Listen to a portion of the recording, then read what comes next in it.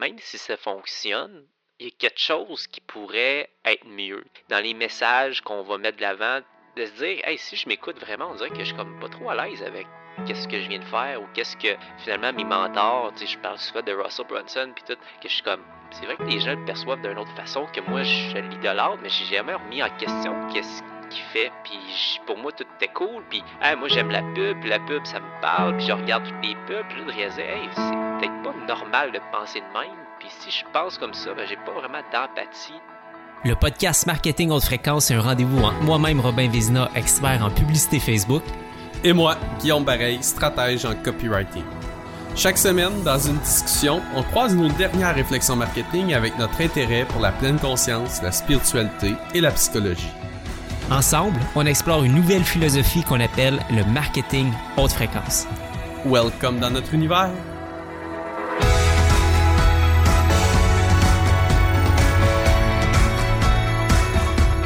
Hey, what's up? Salut mon Rob, hey, ça va bien toi? Ouais, ça va super bien.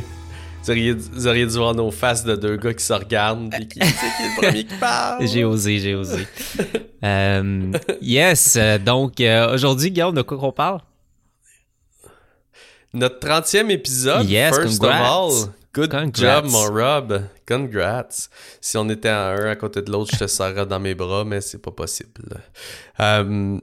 Donc, 30e épisode, vraiment, moi je suis tellement heureux de ça. Puis on a eu une discussion, une courte, longue discussion avant le podcast. Puis je disais, tu sais, dans toute ma création de contenu, s'il y a bien une chose que je suis certain, c'est qu'à toutes les semaines, je veux tourner le Marketing Haute Fréquence podcast avec toi, mon Rob. Fait que merci, mon Rob, qu'on ait lancé ça ensemble. Puis merci à Marco et toute sa gang qui nous montrent ça chaque semaine. Et merci à tous ceux qui nous suivent. Vraiment, merci. C'est vraiment cool. C'est tellement le fun à faire. Donc, 30e épisode. Et on a senti le besoin, en fait, de faire un petit recap sur la vision qu'on a eu de partir ce podcast-là en début 2020. Ce qui s'est passé et également un peu la vision du futur. Qu'est-ce qu'on voit? Et sincèrement, on n'en a pas beaucoup parlé, moi et Rob. On va en parler live avec vous autres. Qu'est-ce qu'on voit pour 2021 dans notre vision du podcast Marketing Haute Fréquence et du Marketing Haute Fréquence en général? Et sachez également que les 2 autres épisodes qui vont suivre, ben, ça va être des recaps aussi, mais mes takeaways personnels à moi de la dernière année, qui a été en fait notre première année à vraiment consciemment développer la philosophie du marketing haute fréquence. Et ensuite de ça, les takeaways de Robin. Ou ce sera peut-être l'inverse, mais vous comprenez l'idée. Fait que c'est ça qu'on parle aujourd'hui, mon Rob. J'adore, j'aime tellement ces retours-là, en fait, ces retours-là en arrière puis ces projections-là dans le futur. Je trouve ça toujours cool de regarder le chemin parcouru, le chemin parcouru puis le chemin à parcourir.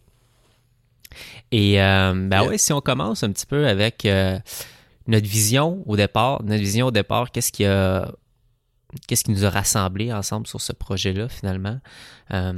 Si je commence un petit peu de mon côté, c'était quoi un petit peu mes intentions premières avec ce projet-là qui, je sens, a vraiment été respecté? Tu sais, à la base, ce que j'ai aimé avec ce projet-là, c'est qu'on ne s'est pas mis de pression, de performance. Je trouve, en tout cas, que c'est ce qui amène autant de plaisir à ce processus-là.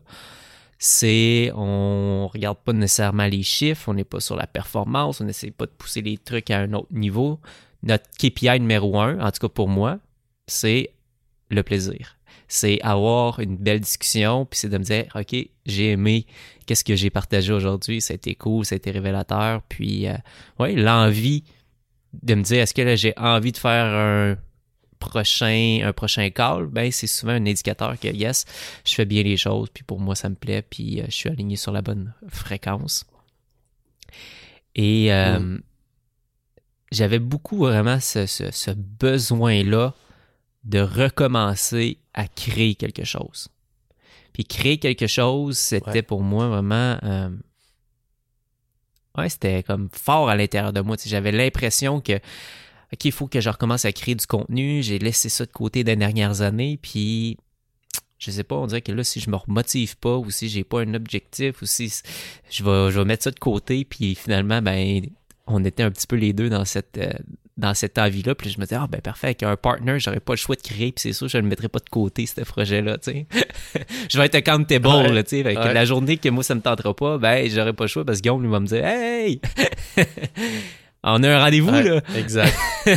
Fait, c'est très, très, très sommaire de base, mais c'est vraiment là pour moi que ça a commencé, puis ça a été un peu la première truc qui a germé en moi, en tout cas, c'était de dire, j'ai envie de créer, puis si je crée à deux, ben, je vais avoir un partenaire, et j'aurai pas le choix de le faire puis d'être accountable. Tu sais, en tout cas, ça a été un de mes premiers feelings. Toi, de ton côté, qu'est-ce qui t'a donné envie? Ben, en fait, moi, je vais t'avouer que la première fois qu'on en a parlé, c'était... écoute, à l'époque, c'était les premiers balbutiements du code premium Flash, la fin de la machine. Je sais pas si tu te rappelles, on était à Québec. Il y avait une grosse tempête, puis on avait loué à l'hôtel de Québec pour faire une réunion ensemble, tout le monde, toute l'équipe, Puis on était autour de la table, on était tout le monde autour de la table, puis à un moment donné, on s'était enflammés les deux sur des discussions pour remettre en question plein d'affaires, puis on était en train de réinventer le monde, quoi, là. Plus que la soirée avançait, plus qu'on réinventait le monde. Et ça m'avait frappé de voir comment est-ce que tout le monde autour de la table, on était, je sais pas moi, 6, 7, en tout cas, quelque chose, 8 peut-être, je sais pas, on était une couple autour de la table. Puis tout le monde nous écoutait, puis c'était vraiment une belle discussion. Puis en tout cas, ça avait créé une dynamique que moi, après ça, je m'étais dit, OK, je pense que nos discussions ont de la valeur. C'est juste nos discussions, même s'ils sont improvisés, ils ont de la valeur pour les gens. Puis, crème, j'aime le challenge qu'on a un en face de l'autre, qu'on est deux gars qui remettent beaucoup, beaucoup de choses en question, mais toujours dans le respect puis dans l'acceptation qu'il n'y a pas de vérité ou qu'il n'y a pas de vérité ultime, du moins, puis que ici, tu sais, ici, on voyait la chose de même. Ici, on voyait... Bon.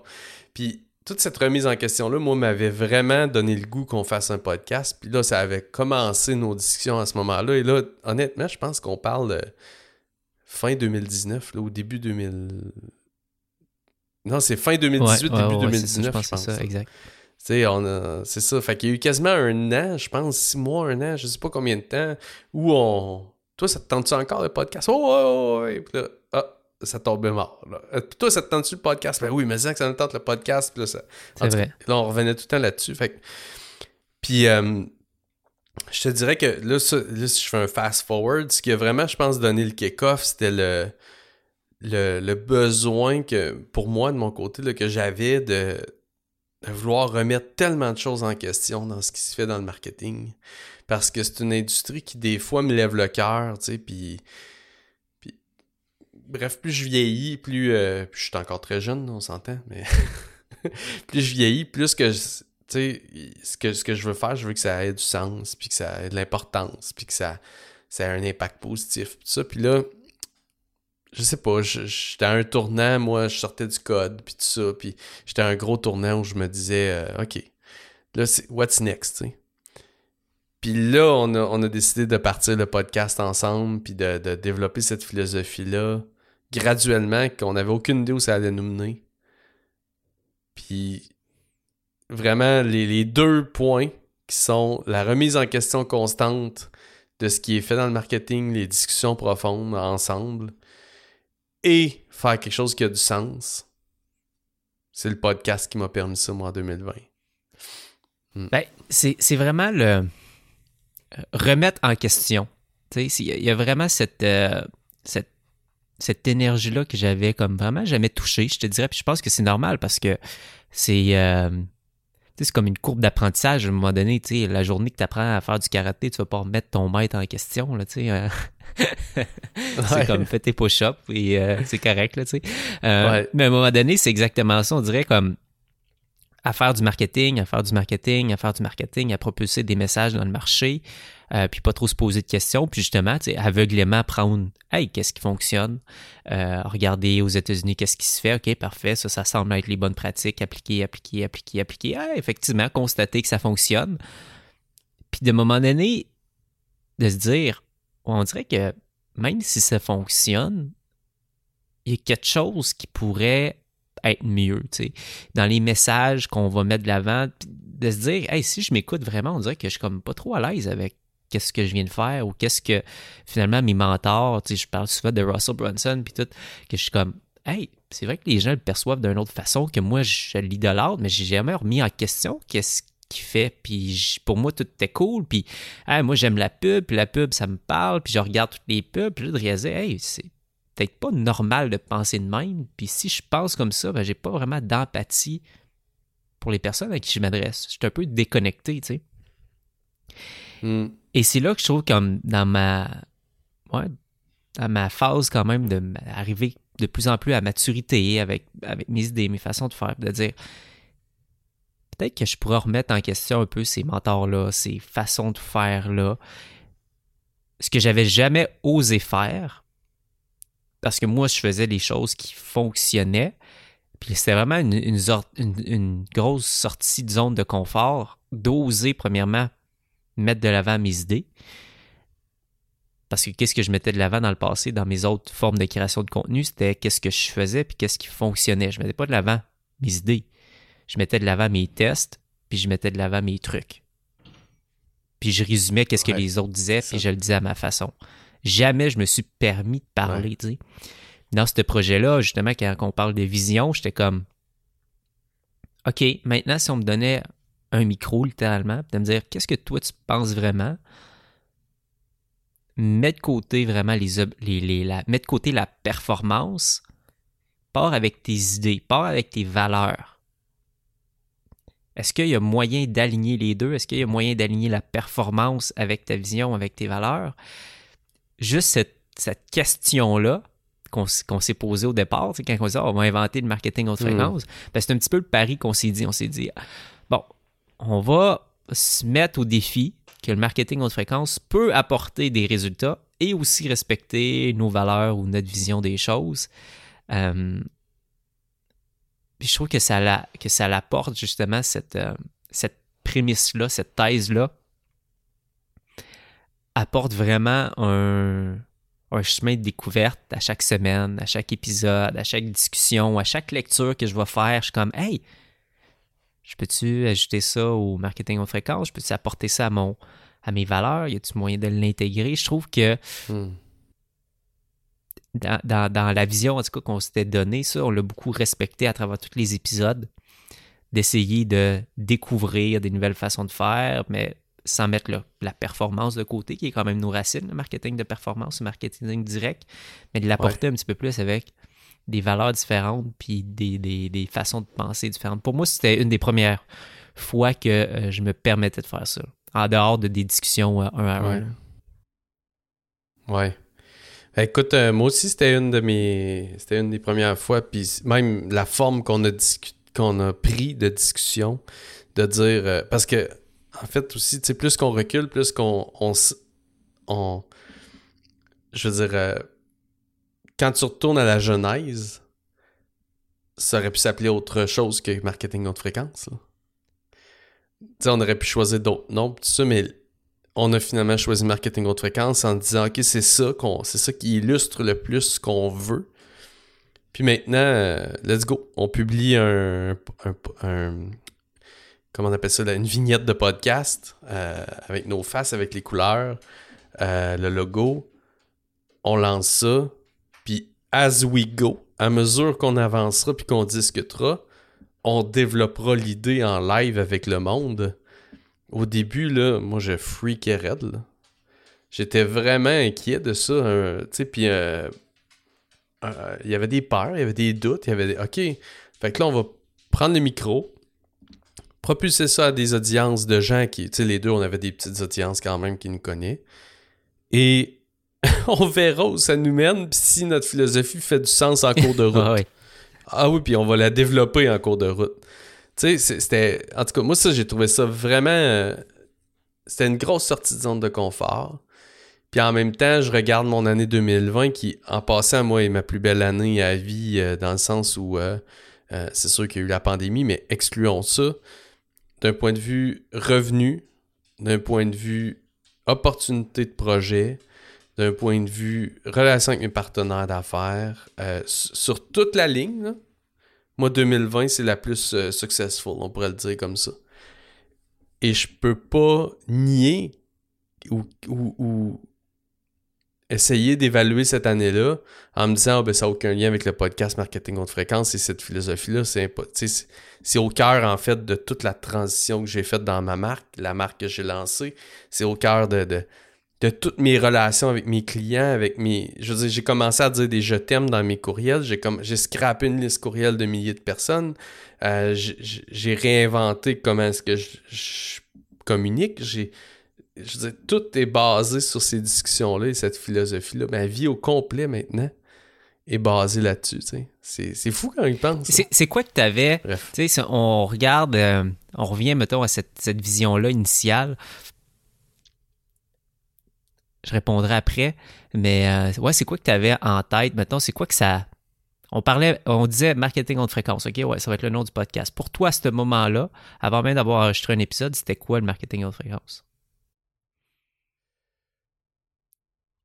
C'est sûr que le trigger, le plus gros déclencheur, ça a été à ce moment-là précis, là, ça a été Power versus Force, qui est un livre que tu m'as partagé, de David Hawkins, et l'échelle de conscience de David Hawkins dans le livre. Pour moi, cette échelle-là a fait énormément de sens au moment où elle a été entrée dans ma vie, puis encore aujourd'hui, elle fait énormément de sens. On dirait qu'il y a tellement de choses qui peuvent être expliquées à travers ça, cette échelle-là, que je me disais, OK, comment est-ce qu'on peut... Puis c'est toi aussi qui m'avais amené ces idées-là. À ce moment-là, toi, tu avais lu le livre, pas moi, beaucoup à l'époque et tout. Puis tu m'avais dit, tu sais, ça s'applique aussi dans le marketing. Puis là, on dirait que, tu sais, autant que au début, c'était, on a des bonnes discussions de valeur pour les gens. Puis moi aussi, j'avais un peu comme toi, faut que je crée du contenu, j'en crée pas beaucoup, j'ai goût de changer mon format. J'étais un peu tanné de faire ce que j'ai fait par le passé. Jusqu'à là, OK, non, là, c'est une philosophie qu'on développe. Puis c'était vraiment relié à l'échelle de Hawkins. Et ça, c'est encore le cas. C'est vraiment encore le cas, mais la façon que moi, je la comprends, l'échelle est complètement différente, là. Puis la façon que moi, je l'utilise. Dans le sens où j'avais lu quelque chose d'intéressant, je m'étais dit, OK, il faut que ça aille vers ça. Puis là, maintenant, je suis capable de dire que, littéralement, je prends des décisions, j'ai des comportements, mes valeurs sont alignées avec cette échelle-là que moi, j'ai simplifié énormément là, pour l'enseigner.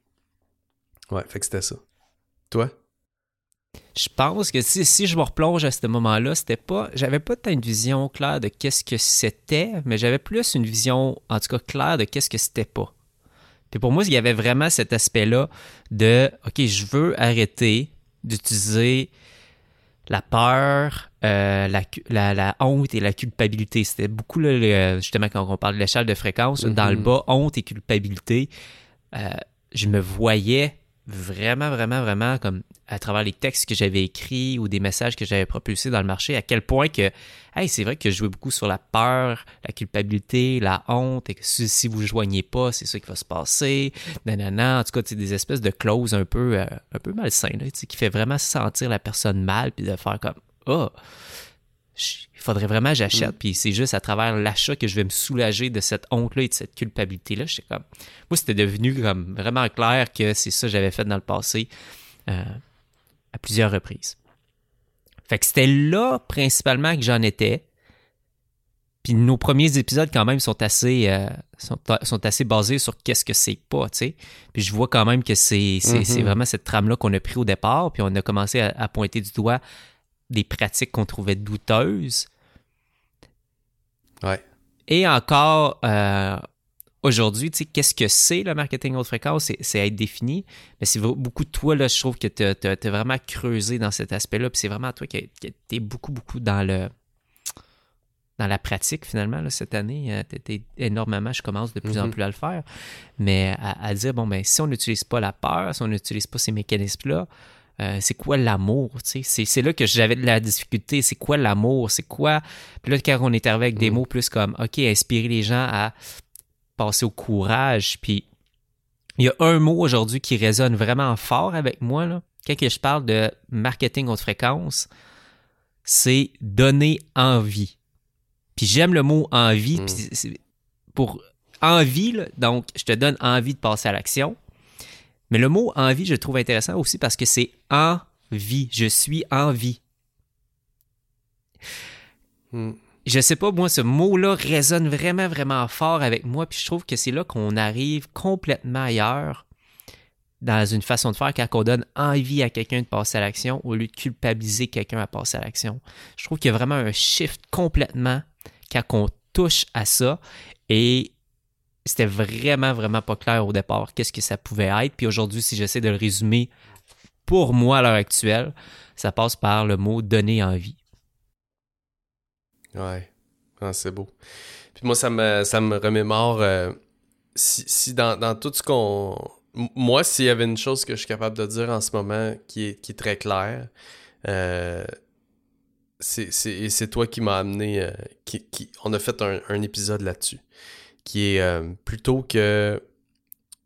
comment on disait? Persuader, influencer. Plutôt, ouais, c'est ça. Plutôt que persuader, mais je pensais qu'il m'en manquait un mot, mais en tout cas, plutôt que persuader, influencer, Manipuler. convaincre, et manipuler, c'est ça. Et si on éclairer, inspirer, motiver, et là, moi, j'ai joué avec le truc, puis j'ai mis activer, tu sais. Donc, moi, maintenant, comment je l'enseigne, comment je le vois, c'est comment éclairer les gens sur leur problématique. Parce qu'encore une fois, ça veut pas dire, le marketing haute fréquence, qu'on parle pas des problèmes. Ça, c'est une autre chose qui a beaucoup évolué. Ça veut dire qu'on en parle, mais dans le but d'éclairer la personne pour qu'elle comprenne, elle ait une bonne compréhension de ce à quoi elle fait face. Qu'on l'inspire, qu'on la motive, qu'on l'encourage, c'est pas mal tous des termes très semblables, à trouver une solution.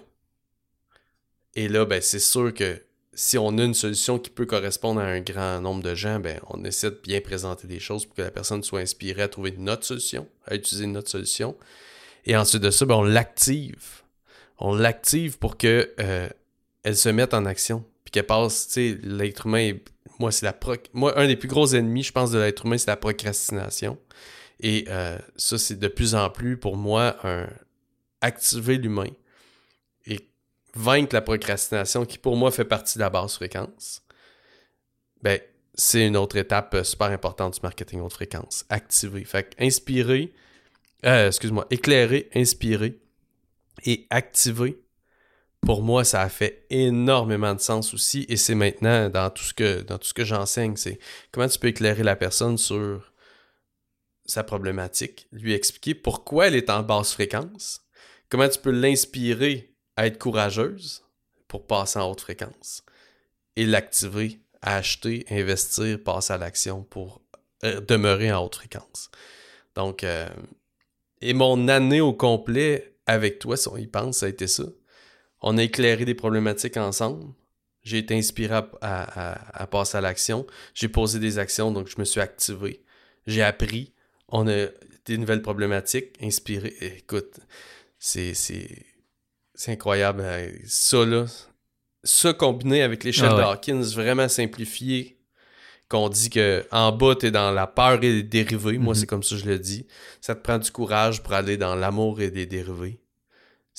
Ces deux choses-là, pour moi, c'est des lunettes que j'ai constamment maintenant. Puis j'aime tellement encore hier, je pense, ou en tout cas la semaine passée peut-être, j'ai eu une newsletter de quelqu'un, justement, que je considère qui fait du marketing quand même assez intéressant, puis il essayait de démystifier la persuasion en disant que tout le monde utilise la persuasion.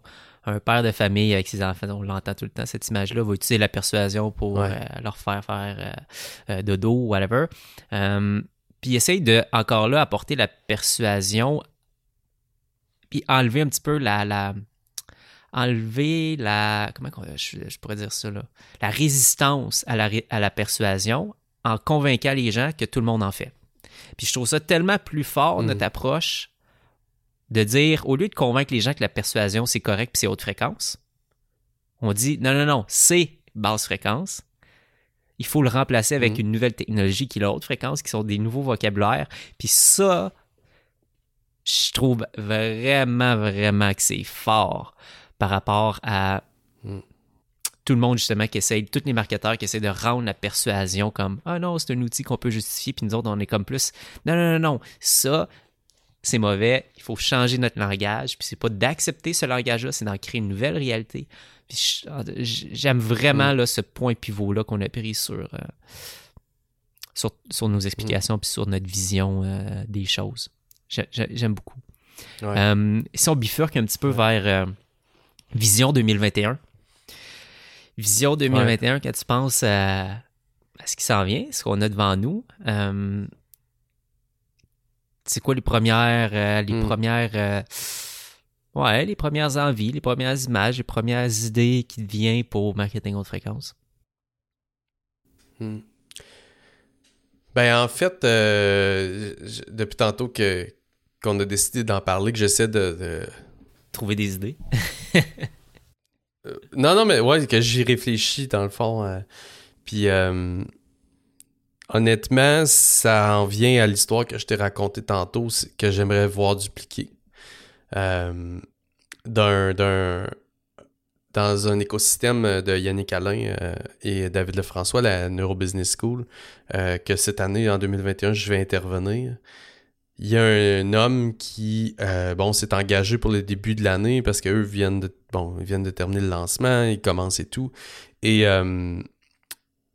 cet homme-là, qui s'appelle Anil, si tu nous écoutes, Anil, bonjour, a fait sa vidéo d'engagement, puis tout de suite après, il a parlé de moi et Robin et du podcast, qui disait qu'il venait de le découvrir. Donc lui, il disait qu'il avait écouté les 2 premiers épisodes.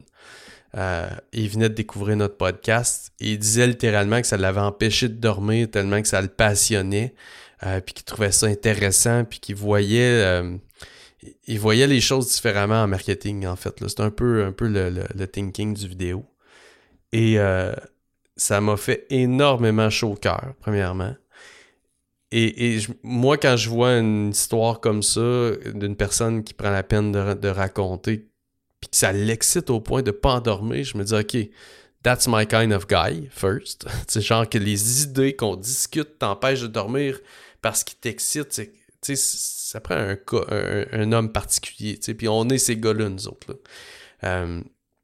Être excité autant autour des idées, puis autour du marketing, puis comment bien le faire, ça, j'aimerais ça voir dupliquer ça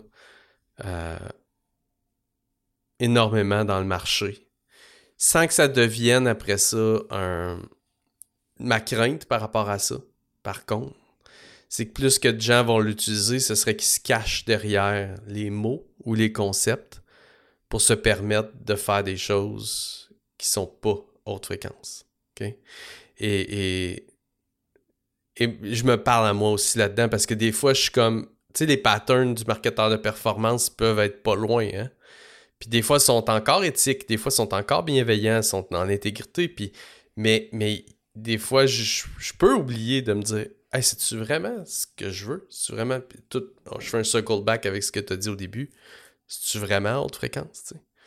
Et là, ben, si moi, des fois, j'en échappe 1 ou 2 balles, j'imagine que les gens qui nous écoutent, qui veulent développer cette philosophie-là avec nous, peuvent en échapper aussi. Donc ça, c'est ma crainte de l'autre côté. Mais si je reste du côté positif, c'est de voir de plus en plus de gens qui en parlent, qui essaient de l'incarner, qui essaient de le partager, qui essaient de l'utiliser, cette philosophie-là, sans pour autant la copier.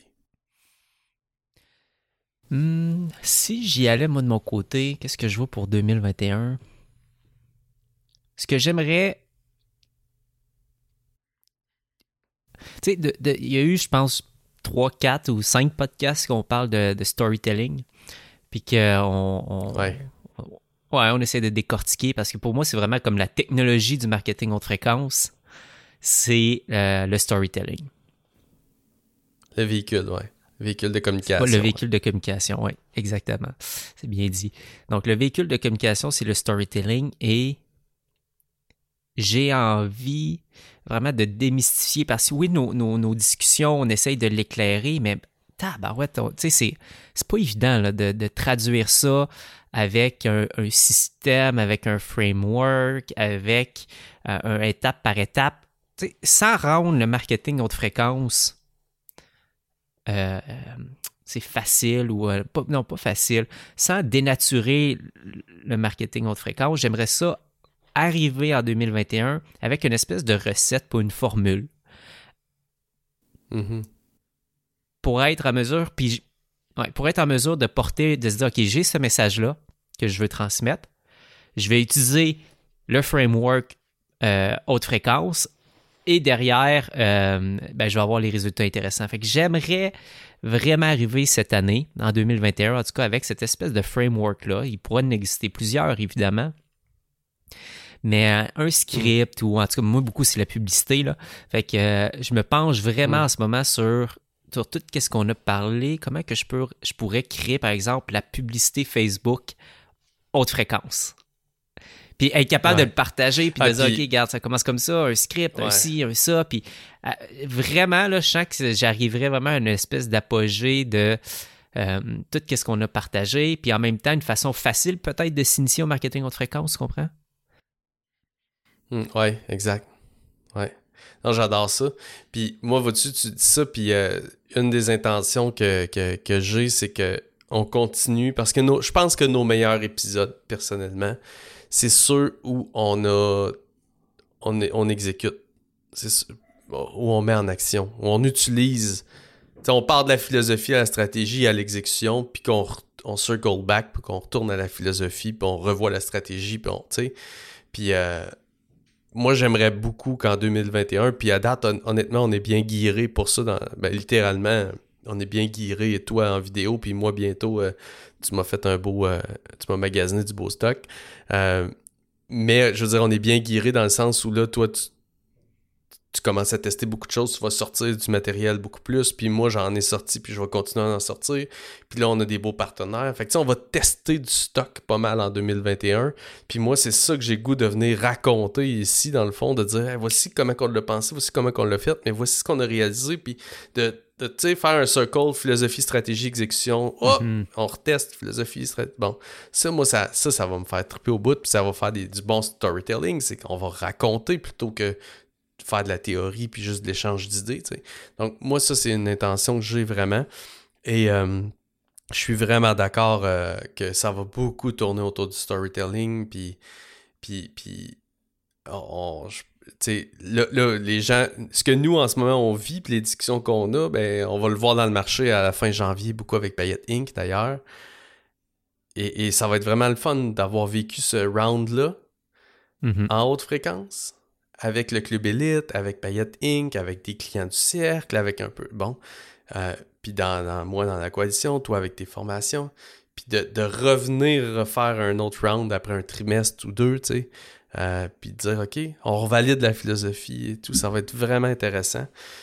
Puis, je voulais juste dire, petite parenthèse par rapport au storytelling, il y a quelque chose en fin de semaine qui s'est passé que j'ai fait, c'est tellement le storytelling encore une fois, là. Bref, avec Payette Inc., t'étais là, puis on l'a décidé pas mal ensemble, on va faire un genre de petit documentaire pour raconter l'histoire de Payette Inc. qui est juste phénoménale. Puis c'est ça qu'on utilise cette année. Bref, vous allez voir, je veux pas trop en parler. Et je disais à Mel, vendredi, j'aimerais beaucoup qu'on regarde un peu la structure du documentaire de Shawn Mendes, parce que moi, il m'a fait vivre des belles émotions, ce documentaire-là, puis etc. Puis elle se foutait de ma gueule solide, là. Solide parce que, Shawn Mendes, il paraît que j'avais pas réalisé, mais c'est un chanteur pour les petites filles, là, les petites adolescentes, là, tu sais. Et bref, ça c'est un petit inside story. Et Mel étant ce qu'elle est le soir, qu'est-ce que vous pensez qu'elle a fait? Elle a écouté le documentaire de Shawn Mendes. Ouais. Toi aussi? OK. Je suis curieux de ça. Après ça, je vais vouloir t'entendre, mais en gros, Mel, littéralement, elle postait sur ses médias sociaux comme quoi elle était tombée en amour. Avec Shawn. Là, avec Shawn, après avoir écouté le vidéo. Avec Shawn, puis avec le chanteur, puis avec son univers. Et honnêtement, moi, j'ai pas peur de le dire, je suis un peu tombé en amour. Comme avec, quand j'ai écouté les documentaires, le très bon documentaire de Big Flo et Oli, puis celui de Gims, mettons. Bon, c'est à différents niveaux, mais Shawn Mendes est pour moi le top, parce que c'est l'histoire d'un jeune, un humain qui est simple comme tout, qui est juste extrêmement passionné par sa musique, puis ça fait qu'il décide d'en publier, il est remarqué, puis là, la vie dépasse ce que même lui avait prévu, tu sais. Et Et notez ici le mot « en amour », tu sais. Et en fin de compte, c'est le plus beau commercial que ce gars-là aura jamais, là, ce documentaire-là. Moi, j'écoute en boucle là, Wonder, l'album qui est promu, en fait, à travers sa tournée, en tout cas. Et ça m'a dit, mais encore une fois, regarde, elle me foutait de ma gueule, puis tout ça, puis elle aussi est tombée en amour, tu sais. Il y a plein d'autres raisons, peut-être que c'est encore une adolescente et tout, mais c'est une autre discussion. Je suis curieux de savoir, toi, mettons, comment tu t'es senti après un storytelling comme ça? Hey, écoute, c'est pas pour challenger, mais j'ai vraiment trouvé ça mauvais. Ah ouais? J'ai tellement trouvé que le documentaire était plate, puis était mal filmé, puis l'arc narratif, C'est j'ai vrai? tellement trouvé mauvais. Là. Ils nous font un build-up pour finalement un show annulé dans le truc. J'ai tellement fait comme aïe, aïe, aïe, aïe, aïe, que c'est une mauvaise réalisation. Puis ça faisait longtemps que j'avais écouté des films, puis tout, puis j'étais comme vraiment déçu. Là, de... Puis ce gars-là, je trouvais tellement pas que c'était un personnage attachant, qui est le cœur de n'importe quelle histoire, c'est un personnage attachant, puis j'étais comme... J'ai rien développé pour lui. Mon bout de préféré, là, ça a été le moment où est-ce qu'il y avait une toune des Stones dans le background. Là. J'étais comme, bon, enfin. Ah ouais. Il y a un petit extrait, à un moment donné, il y a les Stones. Okay, J'étais comme, OK, un petit montage sonore avec les Stones en arrière. OK, c'est vraiment bon. Mais c'est... Puis ma mère, qui était avec moi, elle s'est levée, puis elle dit, non, je suis pas capable de l'écouter, je trouve que c'est trop mal filmé, puis c'est pas intéressant. Puis je suis comme, je te jure, j'en revenais pas. J'étais comme, comment ça que... Eh ben, en tout cas, je te dis, moi, c'est là-dessus qu'on s'est basé pour monter tout le documentaire de Payette Inc., mais bon. Non, mais en fait, c'est pas vrai, c'est la grande structure overall, là. Mais, peut-être que effectivement c'était pour les jeunes adolescentes, puis j'ai un cœur de jeune adolescente. T'es avec des jeunes ados, puis... Ben, même pas, je l'écoutais avec ma blonde, mais tu sais, c'est sûr que c'est un documentaire qui est très autour de... c'est juste des shots de filles qui crient, puis de show, puis je suis comme tellement... Le storytelling est tellement comme pas présent, là. Moi, c'est ça que je trouvais, que c'est comme l'arc narratif est tellement pas présent. Le personnage qu'on essaye de... Je trouve que pour rentrer dans sa tête puis dans son univers, c'est pas super bien fait, c'est tout le temps distant. T'as une caméra qui bouge tellement que t'es jamais capable de connecter avec la personne. Je sais pas. Après ça, j'ai écouté juste le petit mini-docu de 20 minutes de Justin Bieber. Puis j'étais comme, oh, wow, OK, ça, c'est solide. Ça, après ça, j'étais comme, OK, Justin Bieber, c'est un roi, là. Tu sais, le gars, tu rentres dans son univers, il est avec ses amis, avec sa blonde. Tu vois ce gars-là, à quel point il est attentionné avec sa blonde. Puis j'étais comme, wow, OK, ouais. Justin Bieber a vraiment réussi pour moi, à transporter un petit peu plus cette sympathie-là, puis cette petite histoire-là. Mais c'était plus une question de réalisation, parce que je suis d'accord que vraiment, là, quand tu dis, puis ça a bien résonné, là, quand t'arrives après un message, une histoire, puis tu tombes en amour avec le personnage, t'as vraiment touché à quelque chose, puis je sens, j'aime vraiment ça, cette idée-là, apprendre à communiquer des messages pour tomber en amour avec la marque ou le personnage. Il y a vraiment une bonne ligne directrice pour 2021 que je parlais de développer un peu mon storytelling, puis ci, puis ça. Je trouve que c'est vraiment une belle ligne directrice. Puis d'arriver de mettre des frameworks autour de ça, là, ça me parle. Fait que oui. Et tu partageais aussi, c'est une des premières fois, là, on est assez rapide à partager qu'est-ce qu'on fait. Fait qu'on va voir de plus en plus là, des personnes expérimentées avec ces idées-là. Fait qu'on va voir non seulement nous qu'est-ce qu'on fait, c'est nos premières expérimentations, mais on est rapidement aussi d'en voir d'autres expérimenter avec qu'est-ce qu'on fait. Fait que ça, 2021 va vraiment apporter vraiment un feedback loop intéressant, puis de dire, oh, OK, non, l'idée est mal communiquée, ou ça prend beaucoup plus d'enseignement de tel côté ou de l'autre, ou pour que ça fonctionne finalement, l'idée que j'essaie de transmettre. Fait que c'est vraiment ça qui va être intéressant, autant que là, on a plus comme confronté nos idées, en fait, c'est vraiment pas le bon mot, mais on a partagé nos idées ensemble, mais là, de plus en plus, on le partage à des personnes proches de nous qui sont des clients, et là, les clients vont expérimenter avec ces idées-là. Fait que là, c'est comme on arrive avec un premier saut, là, à quelque part, là. Fait qu'on passe d'une nouvelle personne à l'autre, en dehors de moi puis toi.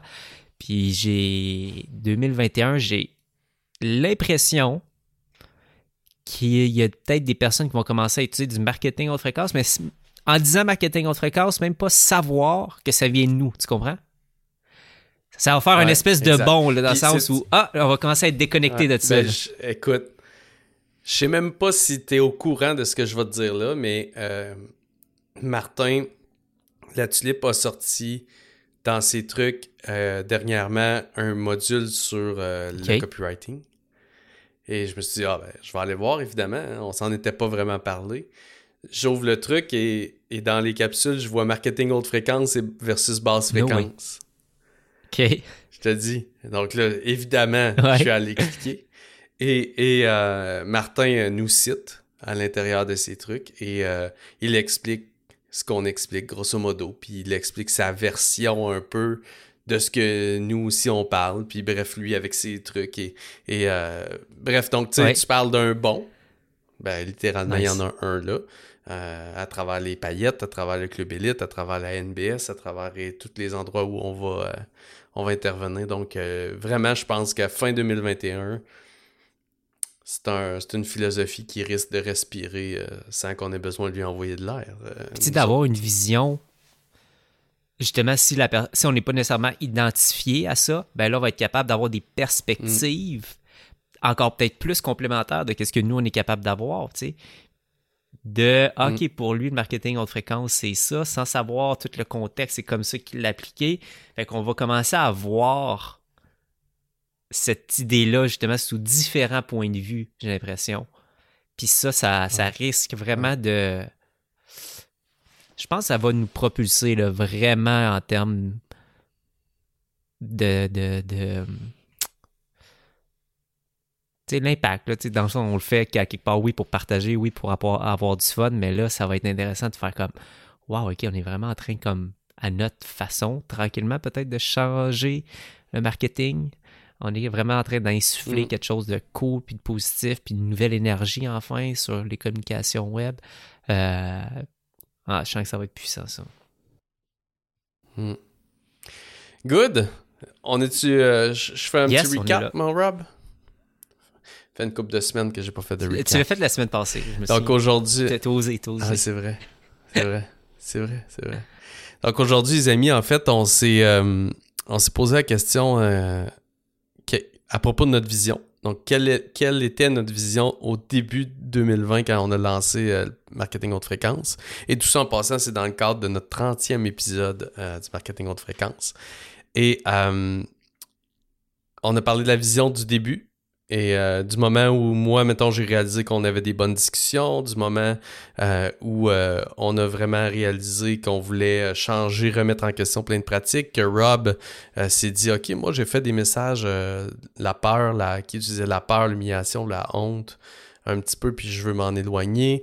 Du moment que Rob m'a partagé Power versus Force de David Hawkins, qui est devenu l'échelle, dans le fond, l'échelle de conscience de ce livre-là est devenue notre échelle de marketing haute fréquence beaucoup.